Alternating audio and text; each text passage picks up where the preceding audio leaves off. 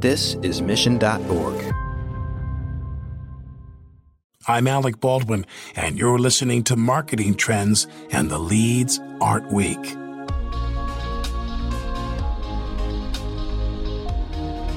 Jamie Moldavsky views herself as a customer champion, and it's not just because she's occupied the CMO chair at one of America's largest banks for nearly a decade.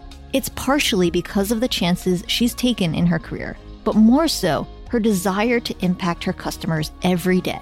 On this episode of Marketing Trends, the Wells Fargo CMO sits down to discuss her passion for marketing, how Wells Fargo is working to treat their 70 million customers as individuals, and how listening to and empathizing with your customers during times of crisis could pay big dividends down the road. Enjoy this episode. Marketing Trends Podcast is brought to you by Salesforce. We bring marketing and engagement together. Learn more at salesforce.com/marketing. Here is your host, Ian Faison. Welcome to Marketing Trends. I'm Ian Faison, host of Marketing Trends, and today we are joined by special guest Jamie. What's going on? Hi, how you doing, Ian? Well, I am sitting here in my home, as are most people probably listening to this, and you as well, I believe, and just trying to navigate this new world that we're in. But it's all good. Yeah, it is. It is indeed all good. I feel fortunate to be at home and to have a little spare closet under the stairs that I can do my recording from. I'm actually not in the closet under the stairs, but I do actually have one of those, and my niece calls it the Harry Potter closet. There you go. Well, hopefully they're not shoving your music. You do have access to food and necessities like coffee. Yeah, indeed. But we're not all here for the Harry Potter talk. We're going to get into what it's like to be CMO Wells Fargo, a little bit about your background. We'll talk about how to market during a crisis. So let's get into it. How did you get started in marketing in the first place? Yeah. Well, I'm very lucky because I grew up in a home with two very creative parents. And so my initial thought was that maybe I'd enter the world through some creative field. I majored in English, actually, but I took a lot of art when I was younger. And then when I first got out of college, one of my first jobs was actually at a brokerage firm where I was hired as just kind of a marketing assistant. And that was mostly because my boss thought I was a good writer, right? So I kind of got into it through the writing angle, but very quickly really enjoyed the commerce side of it, really enjoyed the commercial aspect of marketing. And so really throughout my career, even though at times I've been really tempted to lean more into the creative side and to even make a move toward that, I've always stayed on the business side. And I think it's just that I love being able to bring the creativity that exists out in the world and bring that to bear on behalf of customers and communities and businesses. And so from a very early age, I loved seeing great marketing and great advertising, but I loved it for what it felt to me and how it moved me to do things and to feel things. And I think sitting on the business side, I always take that with me, which is that passion for touching somebody and making them feel a certain way and driving them to a certain action. And so it's a great combination to be able to work on the business side, and yet I may not be the most creative person, but being able to tap into such an incredible wealth of creative people that are out in the marketplace. So what's it like to be CMO of Wells Fargo? What are the things that, how's your team arranged? What are the things that you're focused on? Yeah, well, it's been a really great journey at Wells Fargo for me. I've been in this role for coming up on 9 years, which is in the land of CMOs, quite a long tenure. And I think that's because the role has really been changing and adapting, and the company's been changing and adapting. And fortunately, I think people value the different qualities and skills that marketing brings to bear in the organization. And so when I took this role initially, it was really more of a corporate marketing type function. So as with a lot of companies, right, kind of corporate advertising, sponsorships, market research, things at that kind of enterprise level. And then really about 5 years ago, we actually centralized all of marketing in the company. And a lot of that was because of the changes in consumer behavior, that consumers didn't want to be engaging with what felt like different companies. And I always use the analog of like an Amazon. And if you engage with a company and they made you log on and off every time you went between the stores of Amazon, you wouldn't like that experience, right? You expect companies to know you holistically to think about your experience end to end. And so we, over the last 4 years, have really been focused on how do we bring both the skill sets and capabilities, as well as the mindset and the talent, to think about our customers' end-to-end journey and to think about their experience holistically and to treat them as kind of one customer of the company, even though we may engage with them in many, many different businesses at different times and channels. So it's been kind of a really great process to be able to start to bring that together in a time when all these channels are converging. And it's been, I think for any marketer right now, how you leverage the omni-channel world is always requires navigation. And so that's been at the heart of my role at Wells Fargo, is how to bring together that customer centricity and that end-to-end experience across the company so that our customers, and we have 70 million customers, so we actually bank 1 out of 3 households in America, that those individuals feel like an individual and feel that we know them as much as possible. So today my role encompasses all of those things. It also has some kind of unusual pieces. I'd say most CMOs always have 1 or 2 things that are different in every company. And in ours, it's that we have 12 museums. We have a stagecoach program. So we actually have a line item where we have care and feeding of our horses. So that one's pretty unique for me. I think Budweiser might be the only other company that has that. But there are a lot of things. We run meeting and events for the company. We manage all the social media for the company. So similar to what you'd find in other companies, but we do all of the marketing for our products, for our channels, and then again at the enterprise or corporate level. And I'm glad that you brought up this fundamental change in a marketer where kind of so much of the old way was categorized as, how do we reach people at scale to inform them about our products and services. And now just hearing you talk about the shift between a customer-centric journey is so interesting because, like back in the day, it's like, well, look at our company. We have a product for all these different things. Like, do you need a, small business loan? Do you need this? Do you need that? Whereas like now it's almost less advantageous to have all of that from a marketing perspective because it's so much more confusing. And like you said, you don't have the same pass through that someone who, like a competitor that's just going after one of those hyper specific verticals, that they're going to have an extremely seamless customer centric journey because they have a very clear value proposition. It's only one thing. I'm curious, like, how do you think about marketing with so many different types of products and different sort of things? Yeah, it's a great point. Because if you think about it, right, like in our industry, as in many industries, to your point, the kind of birth of monolines or single product companies has really taken off. And part of that is because, the generations now are comfortable navigating digitally across lots of different companies and websites. But I will tell you, if nothing else, the moment in time that we are in right now also brings to bear how important a relationship is and how much people want you to know them across different products and services. And so even though when you're buying something, it's sometimes nice to say, oh, I don't really care where I buy it from. In a time of crisis or in a time of change or in a time when suddenly information and service become important, that ability to think end to end, think across, and service somebody across all of those different touch points becomes really powerful. And what we're seeing is for like a Wells Fargo today or any service organization, that combination of face-to-face and phone and mobile and digital and the ability to not only transact today on my mortgage, but transact today on my mortgage and my small business loan and my deposit account become really important. And so when people are contacting us right in this moment, the contact is help me, right? I need you to help me. And they don't want to make 5 different phone calls. They don't really want to sit on the phone with a mortgage provider for an hour and a half and then call somebody else for another hour and a half. Or if they can even get through, because so many companies now in the origination or product purchase piece of things is great because you don't need a lot of service. But when you suddenly have an environment where you do need service, do they have physical locations? Do they have call centers? Are they staffed to handle that volume? And so I think times like this are very make or break for customers and for companies because the expectation and the need shifts very, very quickly.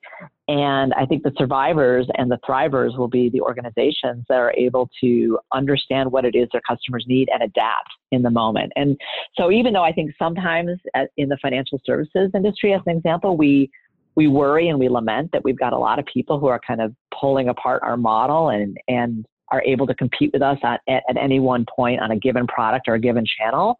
What you realize at points like this is there's also this emotional and service mindset that comes with being a company that is as broad and deep as we are, that actually proves itself in times like this. And so it's really fascinating because I think there's certainly room for both, obviously, in the economy, but I think sometimes the desire is to say, oh, the world's moving this way and not that way. And I think sometimes during times like this, you realize, well, there's probably space for a lot of different models. They just show themselves as stronger sometimes than others. Well, and the other piece of this that we talk about a lot on this show is the idea of like fight where you can win.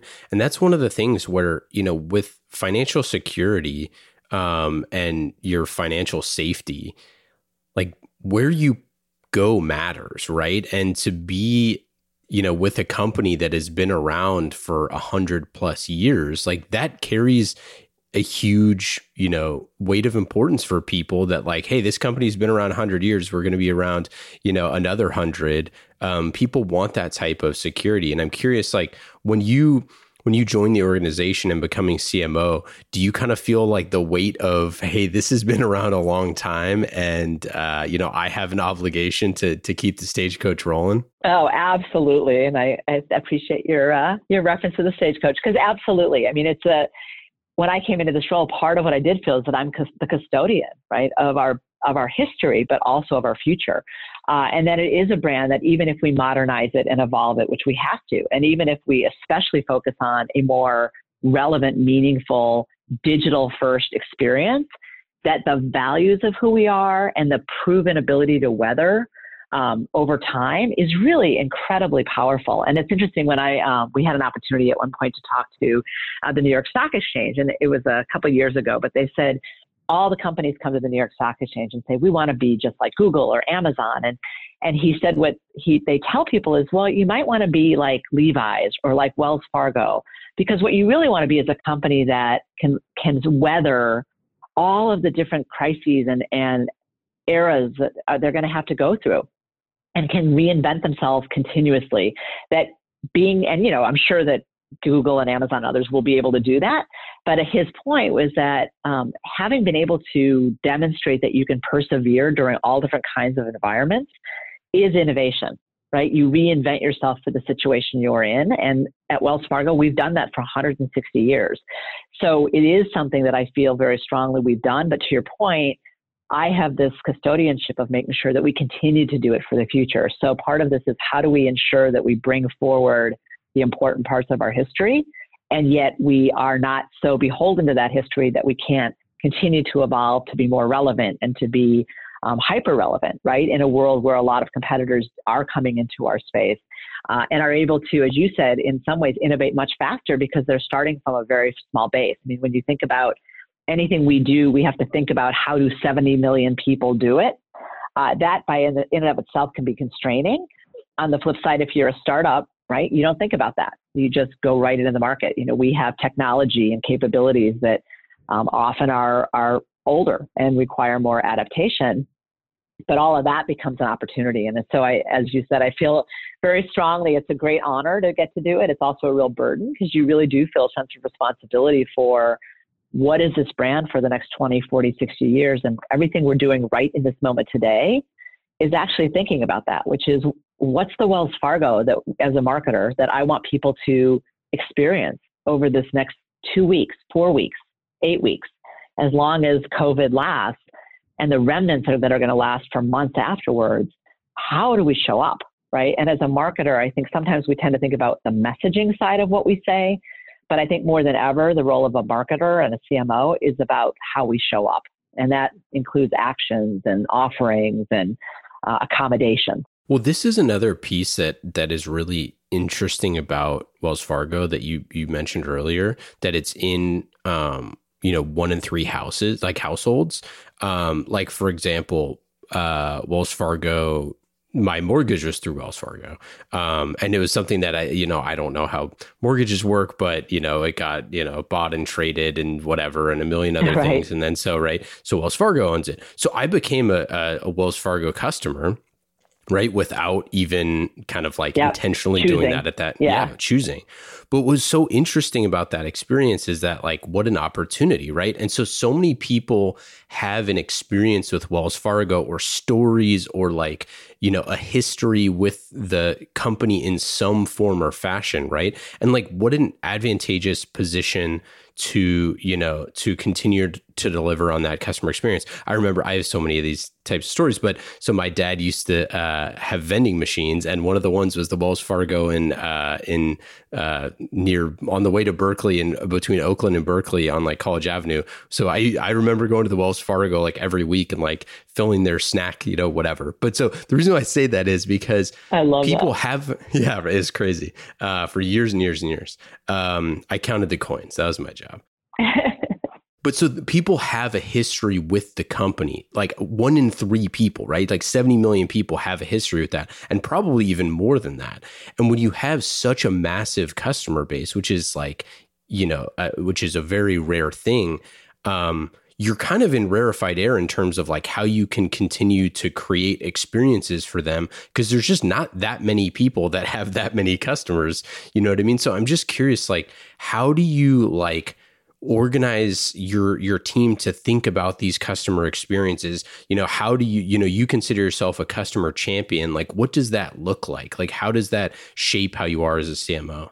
It's a great question. And it's not easy, right? To your point, because I think in general, we are a hybrid of a product company, a channel company, and a customer company, right? And so clearly, as you used the analog with your mortgage, right? You came in to Wells just through a mortgage. So your experience with us was very much through a product lens. Sometimes we get customers who come in who are going through a major life change and inherited money and want some advice and counsel. And we end up doing a lot of business with them, but we start much more from a position of what is it you're trying to do and what's important to you into your life. And then sometimes it really is more of a channel, which is just people literally walk into a branch, they move into a neighborhood and they say, hey, I need to open up a checking account. And this still happens every day. And still, even though it's a digital age and people open up all their new accounts mobily, people want to know that there's a physical place that they can go. And especially for times like the ones we're in right now. And so it's really interesting because we have to think both in terms of all the different options that customers have to engage with us, whether it's products or channels. But then when we engage with them, we have to know them as an individual across those channels and products and across time. And as a marketer, that's when your head explodes, usually, when it gets to the Rubik's Cube of how do we best talk to these customers. And so, you know, a lot of how we are structured is both in support of our major businesses, but also in support of customers from a segment standpoint. And again, it's not always perfect because people don't sit in any one segment per se, but clearly there are different types of customers who have different kinds of needs at different times. And so a great example is small business, right? We have a team that is responsible for helping market to small businesses. And what's great about that, like right in this moment, is that we will be an important piece of the government's legislation around supporting small businesses. And we already have a really strong small business marketing team who is thinking about what do small businesses need from us? What do they need to hear? How do we reach them? What's the fastest way to reach them? What's the content that we have that we can deploy quickly through what channels? But then do we have other partnerships that we need to draw on? And I think a lot of what I see as my job is to help, you know, ideally we would be in a one-to-one marketing space all the time. So how do we take our data, and it's a lot of data, obviously, and partnerships with third parties and tailor our messages as best as possible to that individual for where they are and when they are. And sometimes that's going to feel more segmented, and sometimes that's going to feel truly one-to-one. And sometimes that may be a mass message, but to that individual, it's very relevant. And so I will tell you that's where I spend a lot of my time now on the data and technology side, with our obviously things like artificial intelligence, and working to ensure that wherever possible across our channels, we're engaging with our customers with the right content at the right time. And so you have to take those 70 million and balance the scale of that 70 million with every individual customer. And thank heavens for technology and data that you can bring those together increasingly to do that. So how do you do that? I mean, are you working with do you have a data science team that's on your team? Are you working with the CIO or the CTO? How do you actually, pull those insights and then, feed them back to your team? Yeah, and it's a partnership. And I think as with many companies, I'm sure as you said, the data management team is an integral part of who we work with. They actually house all of the kind of artificial intelligence modeling that takes place, because there's a lot, as you would expect, of regulatory oversight for a bank with respect to the data that you have and how you use it. And I think for us, we know that, our customers trusting us with their data and using that data responsibly is foremost important. But the marketing organization, we do have data scientists, and more importantly, we have the individuals that can help translate, right, that data and that targeting with the right message and the right creative, right, to the right customer through the right channel. And so what we find is that the artificial intelligence and the big data modeling is providing kind of the fuel. It's the brain, if you will. But then if you think about the brain, you still need the distribution. You still need the content creation. You still need kind of at the beginning of it all, the ideas. And that really comes from marketing. And so, I always talk to my team who sometimes says, oh, are we going to exist in a world of artificial intelligence? Well, yes, because so much of marketing is about a different level of understanding and emotional connection with individuals. And a lot of that comes through the ideas and the way that those ideas ultimately get expressed. I think the AI is helping us significantly in reaching the right people with the right message. A great example is where we use it is when we know an individual comes into a branch, we know the 2 or 3 things that would be of value to them to talk to them about. Because we know what they have with Wells Fargo, we know their experience, we often have triggers that we've identified that someone comes in and we know that they've been looking online at mortgages, as an example. So we're able to actually enable our bankers, either in the call centers or online or in branches, to have the right conversations. And it's incredibly powerful, but the content of those conversations still involve a lot around, what is the offering? How is it positioned? What does that discussion look like? If it's done through email or through digital on us or off us, what's the creative?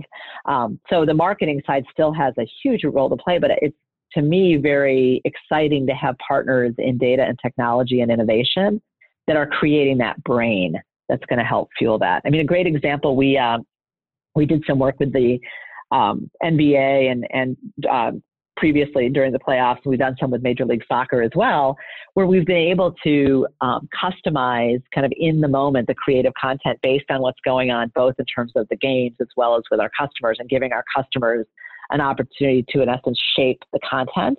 And that would never have been possible 10 years ago, 5 years ago, even 3 years ago. So that convergence of the creativity and being able to harness that with real-time data and targeting is really compelling. Well, and like you said, because you're working with such a large digital footprint that you know where the people are in their journey, right? Like you can look at that kind of 360-degree view of the customer. It's because they can touch so many different, products and services that you offer that you can see those folks in a different way.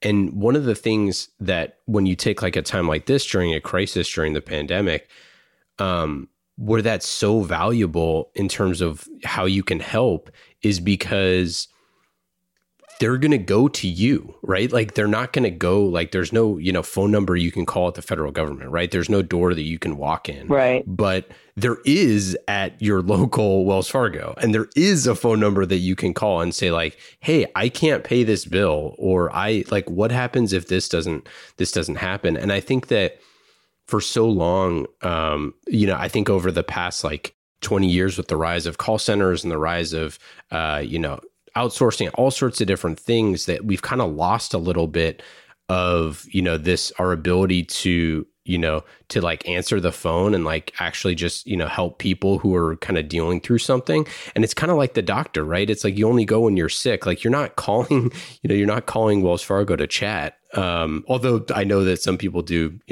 go into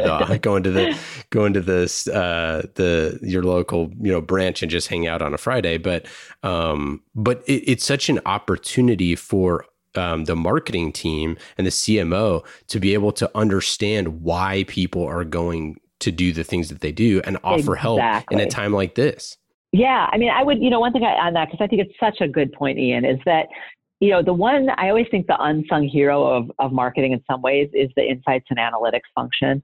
And I will tell you that it's the heartbeat of marketing, is that ability to really understand what are customers telling us in terms of what are they signaling in terms of their needs and their desires, and in the moment, what they're seeking. And so it's interesting because even at this moment, a lot of what the marketing function is doing is serving as that aggregator, if you will, of what are we hearing in social media? What are we hearing in terms of customer service calls?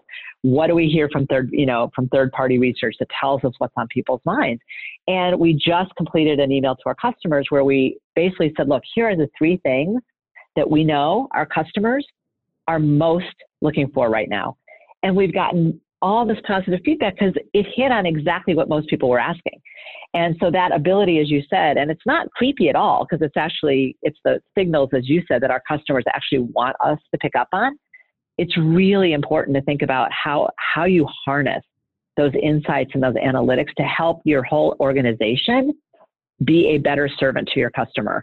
And I would say it's one of the most important things that marketers do. And I will tell you, when we had our initial crisis, that so importantly, we were ready because we had a lot of polling and research, like real-time research going on, that we were able to help inform our leadership of what was happening and how people were perceiving us and how we needed to tack it with our messaging and move into different directions. And as a marketer, I think those signals, both quantitative and qualitative, are hugely important. And it's the one thing I worry sometimes about, is that gets lost a little bit. And it's true that people give you real-time signals in terms of how they navigate your website, but a lot of the signals they give you may not be how they're interacting with you currently, but things that they actually really wish you could help them with. So this is a great point, and I'm glad you brought this up, because this is the old, well, everybody always, clicks on, this, and this, so we need to make more of blank. But it's like,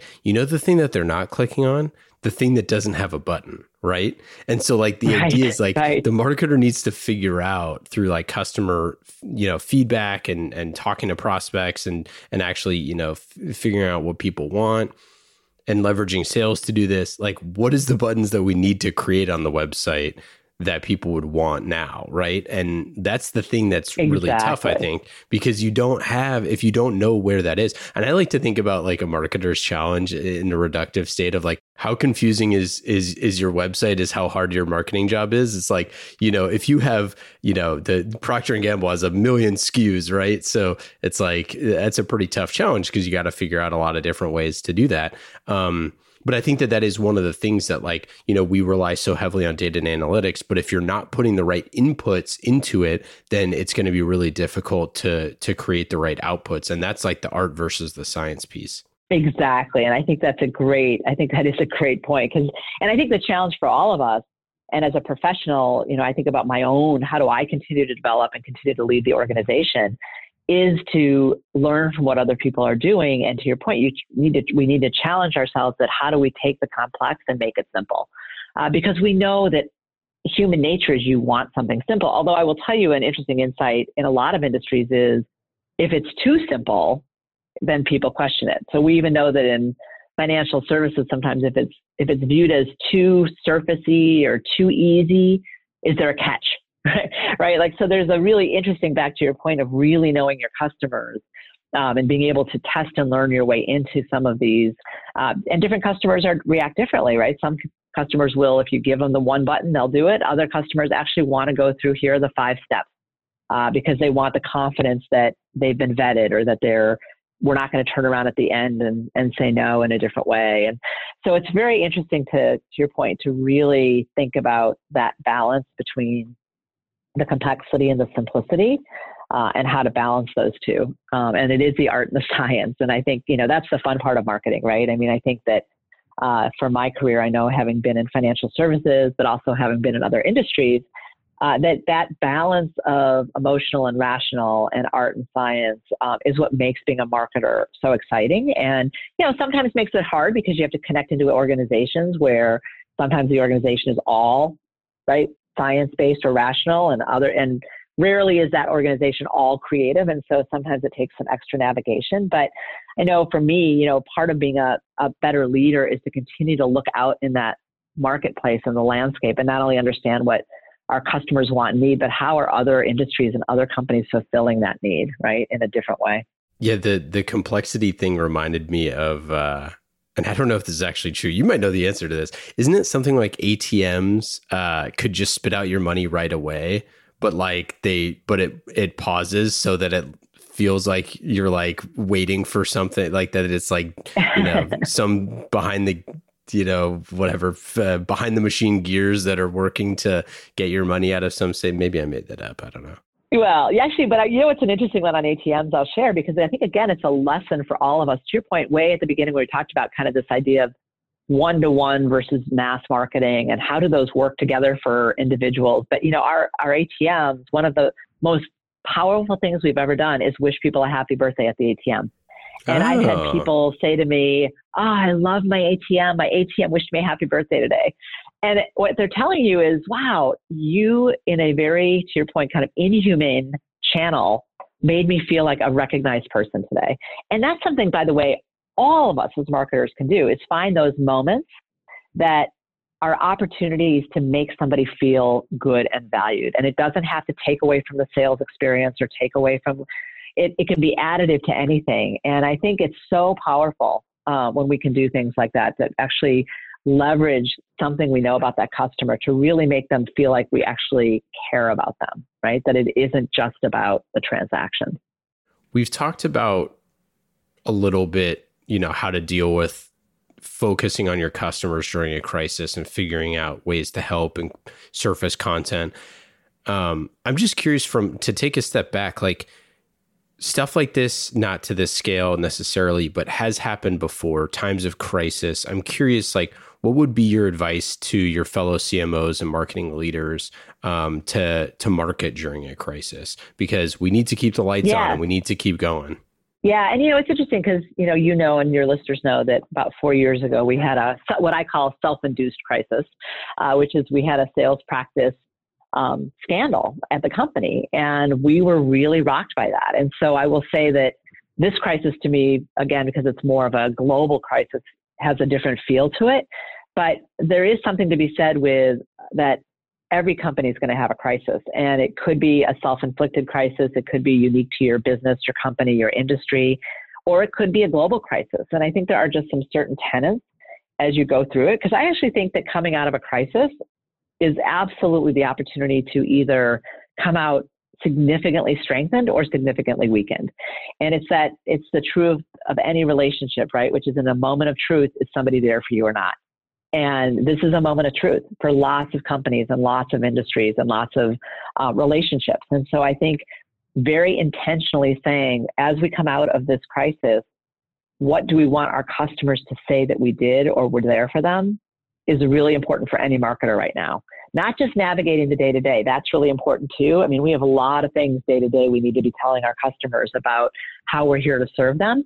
But more importantly, or as importantly, 8 weeks, 10 weeks, 3 months from now, when we all hopefully come out the other side of this, who are the brands and the companies that customers are going to say, wow, I'm sticking with them forever, versus, this 8-10 weeks of not being around that brand or that company, not sure I need them.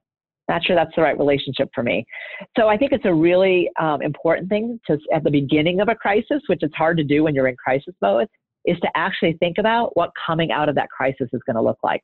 And then use that as a lens for everything you do during that crisis, which is, how often are you communicating? Are you being transparent? Are you being knowledgeable and helpful? Where are you engaging your customer? How often are you engaging your customer? What are you offering them that's relevant or meaningful? All of us right now are getting lots of emails. Some of them I open up and say, are you kidding me? Like, who in their right mind thought this was the right message right now? Yeah. And others I say, wow, they're so sensitive. They're so aware of what the psyche is of the customer right now. And so I think that ability to, as marketers, right, to think ahead and think about, know who you are as a company, know who you are as a brand, and then make sure that you stay true to that, not only within marketing, but across your company, is so important right now. Yeah, it's important to have, it shows why it's so important to have values, right? Because when it's a time of crisis, you can go back to your values and like reinstill those and make sure that people understand that. When you don't, and you don't have a purpose and you don't have those things, then you kind of have to, fly by the seat of your pants. Exactly. And, I'll share with our, when we went through our crisis, a lot of, we were very fortunate that and partly to what you referenced, that we've been around a really long time and people have a sense of history with Wells Fargo. It really was the strength of that relationship and that emotional connection to us that kept people through a really hard time. And we had customers say to us, I read about what's going on with Wells Fargo. That is not my Wells Fargo, or that's not my bank, or boy, I don't like reading about that because that's not how I think of you. And I think about that all the time because I think about, what they say, right? Which is that trust, is earned over time and lost. It's earned in drops and lost in buckets. And I think that's so true, is that it just takes one moment to lose trust and it takes so long to build it. But if we, during a crisis, think of every interaction and engagement as an opportunity to build that trust and deposit more into that future trust, that's how we're thinking of it. It's how do we earn that back and earn that more significantly now than ever? If you're there for somebody during a crisis, you're there, they'll be with you for a long time. People really do. It's just like any relationship, that people will invest in the relationships that they feel invest in them, right? I want to talk about advertising and like large scale brand campaigns for a little bit, because a company like Wells has, as we've said a bunch, a bunch of different types of products. But at the end of the day, people who aren't satisfied with a particular product, the way they talk about it is they talk about the brand, right? It's like, they're not going to say like, oh, well, I hate the small business product for whatever, that might happen here and there. But generally speaking, the word of mouth that, brand marketing really wants to accelerate is about like the core brand. And Wells Fargo has, a global brand that is recognized. So I'm curious, like, how do you think of your like brand advertising, sponsorships, things like that? Slapping your logo on something that you think is valuable. Like, I'm just curious with that scope and scale, like what are the mechanisms that you're trying to achieve? Yes, I think that's a great question, and not an easy one, by the way. But I do think this idea of, as you describe it, really that belonging to a brand, right? Like, you can think of brands where people love the brand. They may not even like the product, right? But they learn to like the product, or they like, great example I'll use, probably, you could argue it both ways, but like a Coca-Cola, where people love the brand. Not everybody is drinking Coca-Cola, but they love that brand, which is why things like the polar bears, right, mean so much. And then there are other companies that go through, and I hate using names on things like this, but that you can think of that people need and want the product, like a car services, right? Or where people need that product and want that product, but may not love those brands at any given time. And so the challenge is, how do you get both of those? How do you get to where you have products that people need, want, and love? But I think the real victory comes from having a brand that people feel good about and want to associate with. And so when we think about our true brand marketing and brand advertising, if you will, it's more operating at that level, right? It's we have a lot of dollars that are hard working against the rational products and solutions that we offer. And, we feel really good about that. A lot of that is lower funnel marketing. It's the right thing to be doing. But when you think about brand and how we show up with sponsorships and how we show up, more at that level. A great example is we do a program every holiday season now called the Holiday Food Bank, where we turn our banks, right, our branches, into food banks. And we've done it 3 years in a row. And what we've learned is it accrues to the company in so many ways. Our employees get very actively involved and volunteer in the community. It gives them a huge source of pride. We donate to Feeding America and to food banks. We collect food in our branches. So it's very multifaceted, but it's all about, this is the kind of company I want to be affiliated with. It's not, it is not about open your next checking account here or your next mortgage. It's very much about that next level of engagement and of emotional connection. And to me, that's what's so important as a marketer, is that it's really easy to get caught in, we just have the best product and they're going to always come to us for the best product. But again, there are companies that you go to for the best product, but they don't have permission to offer you something else because you don't actually love the company. You just like that product. I think for financial services, it's so important that you want people to actually feel good about the company because you want them to be able to have multiple products and services with you, because that's when you can serve them better. Like, we can serve people better if we actually have more of their financial services, because we can help take a holistic view of that customer and their relationship. So it's self-reinforcing. It benefits the customer and it benefits us. But to do that, we have to have a connection where people say, that's an institution that shares my values or represents something that's important to me, whether it's about the environment or about where they, what nonprofits or foundations they support, right? Whatever that may be, or what causes we align ourselves with.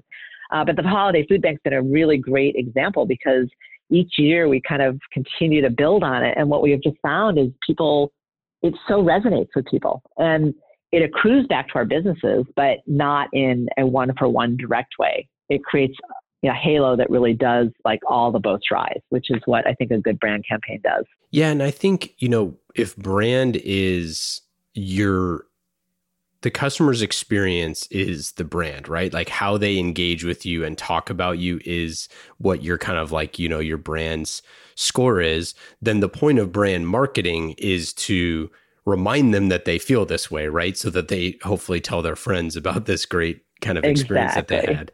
And so I wonder, if you slap your logo on a NASCAR, or, the naming rights to an arena, or, whatever it is, that is something, and say, hey, we want to get closer to NASCAR fans, or we want to get closer to basketball fans, or we want to, do whatever it is. And we just want like broad reach of appeal. And the reason, one of the things that Wells Fargo did, so Wells Fargo used to be a customer of mine when I worked in a previous company, because Wells Fargo has a huge veterans program and military spouses program, and hire, tons and tons and tons of those folks. And so Wells Fargo was a sponsor of the Military Spouse of the Year, which I was involved with. And it was just like one of those like hyper niche communities that those sponsor dollars really went a far way to support, military spouses in that respective. And I'm just so curious about the idea of like brands and communities, and how a brand can, value add to communities rather than slapping their logo on things. And not that putting your logo on stuff is a bad thing, because it's a reminder of who you are. But I'm just so curious about how brands could have deeper impact with those brand dollars that goes, like, the next step beyond whatever that is. So anyways. Yeah. Well, I think it's a great point. It's interesting. I mean, we are in the fortunate position, if you will, that we have very high awareness. And so there's no question that as a brand that wants to create awareness, in theory, just showing up in a lot of places does create that awareness. On the other hand, I would argue, to your point, that I would probably want fewer, more high quality interactions than just a lot of interactions. And so to your point, I think a lot of what we try to do with our sponsorship strategy is make sure that we're stratifying it based on exactly that. What are the geographies that are important to us? What are the segments that are important to us? And then how, most importantly, do we show up within that? And that's your exact point. It isn't about slapping a logo on something. It's about some element of a connection that reinforces something about the brand at a higher level. And so we really do strive to make sure. A great example is that we had a business called Control Tower, which allows people to kind of manage their credit cards that are all over the digital, environment. And we did this campaign around basketball where customers could control their experience in viewing the game. And what was great about it was that it was a way to do a sponsorship and an integration and a partnership that really was about reinforcing a core value of our company, which is we want our customers to be in control. And so I think a lot of it is what you choose to sponsor, but also how you show up in that sponsorship. And so exactly to your point, I think the days of, if you have a lot of budget and you really need awareness, then some of the, putting your name on a building is important. I think we have tended to go more to what enables us to make an emotional connection or to story tell, right? So we sponsor something called No Barriers, which is, back to your veterans, an organization. It doesn't help millions of people, but it helps thousands of veterans and others persevere through their challenges. And what we found is that story is very resonant. And even if the sponsorship doesn't necessarily in and of itself get viewed by 10 million people, the stories that come out of that sponsorship are so resonant with hundreds of thousands of people and has created a very strong bond with people who experience it, even if it's fewer people. So we think very much of a portfolio approach. I think most people do around sponsorships, which is, ensuring that you have a very strategic approach to which things you sponsor. And then, as I said, really think about how you show up, because it's really tempting to just think about the fact that people see the logo versus what does seeing the logo actually do for them. And how they view your brand. I love that. And I love that you said how you show up, because feels like it's the right way to go. And if your unit of measure is impressions versus your unit of measure is engagement, like one is really easy to quantify, the other is not, right? And that's why I think people struggle to figure out what levels of engagement that they have with those things. And yeah, I think that's a great lesson. Do you have a favorite horse of all of the Stagecoach horses? That's a great question. It's really exciting. We actually have a ranch in Wyoming that we don't own, but we have someone who does on our behalf. And I will tell you that the horses that I always love are the ones that are rescues. And we have a lot of our horses that are rescues, and the individual who takes care of them incredibly well is so unbelievable. And to me, it's always been sort of the heart of our company to say that it's an example of what we do, which is we take care of people and we help them be able to be the best that they can be. And we happen to do that through financial services.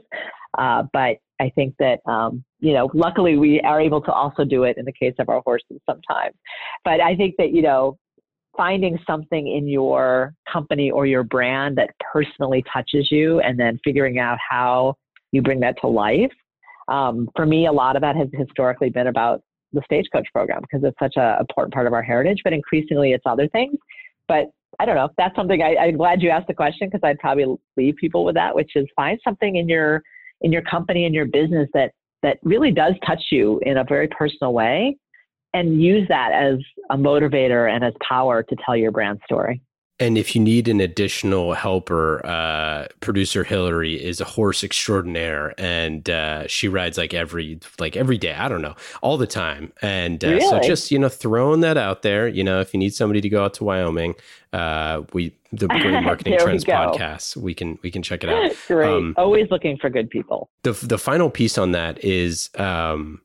I think it's really interesting, the idea of like going through the mental model of like, if you were to build a museum for your company 100 years from now, what would go in it? Because you manage 11 museums or 12. What is it, 11 or 12?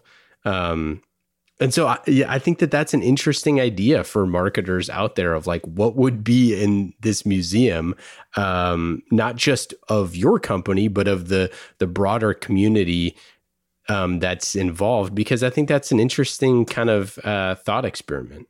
Yeah, it is. And I think to your point, I don't think people necessarily think today about what their company is going to look like or stand for 10 years from now, because we're in such a rapidly changing, innovative driven society. But I do think it helps ground you on what you should be focused on when you do think about what, at least from a brand perspective, right? And a customer perspective. Yeah. How would you tell your story 10 years from now? And I think about that all the time, right? How is what we're doing today going to add to our story of the future? And hopefully it does so in a really positive way. Okay, let's get into our lightning round. These questions are fast and easy, just like marketing with Salesforce. You can go to salesforce.com/marketing to learn more about marketing on the world's #1 CRM. Lightning round questions. Jamie, are you ready? I'm ready. Number 1, what app on your phone is the most fun? Oh, that's a good one. I'd say Instagram because I get to follow my kids. Favorite TV show or podcast that you're binging right now? Oh, it's the New York Times Daily. And then the binging is Schitt's Creek, one of the best shows ever. I haven't watched it yet. I need to watch it. Do you have a hidden talent or passion? Gardening is probably my hidden passion, and baking, 2 of them. What is your favorite thing to cook or eat? Certainly chocolate chip cookies, which unfortunately is a legacy from too much of that in my college days. But they're easy and they're always satisfying. Best advice for a first-time CMO? Focus on your customers and your relationships with other leaders in the company, and the rest will follow. What question do you never get asked that you wish you were asked more often? What would be the one thing if we could do that would make the biggest difference in the fill in the blank? Our customers, our communities, our marketplaces, working with our government, right? What would be the one thing without any constraints that would make the biggest difference? Do you have an answer for me or just the question? Just a question. It would all depend, right? Awesome. That's it. Any final thoughts or anything to apply? Everybody obviously check out Wells Fargo. You are 1 in 3 of you are customers, so I'm sure you know them well. But Jamie, thanks so much for coming on. Yeah. Any final thoughts? No, thank you so much, Ian. It's just great to, I have such respect for all of my colleagues and others that are in this world with us, because it really is, as we've talked about, so much heart, so much mind. And we're all in a shared kind of, right now especially, right, a shared world where we're learning from one another. And so I just appreciate the opportunity to do this with you. And I love hearing other people talk about their opportunities, their challenges. And I'm really excited because I think that out of what we're experiencing right now, there will be so many new avenues of communication and engagement and ways that we can serve our customers. And I just think that as a marketer makes this, even though it's a very hard time in the moment, I know that as we come out of this, it's going to be a great opportunity for all of us in our profession. So thanks for having me. Couldn't agree more. Stay safe, everyone, and wash your hands. Marketing Trends Podcast is brought to you by Salesforce. Discover marketing built on the world's #1 CRM, Salesforce. Put your customer at the center of every interaction. Automate engagement with each customer and build your marketing strategy around the entire customer journey. Salesforce. We bring marketing and engagement together. Learn more at salesforce.com/marketing.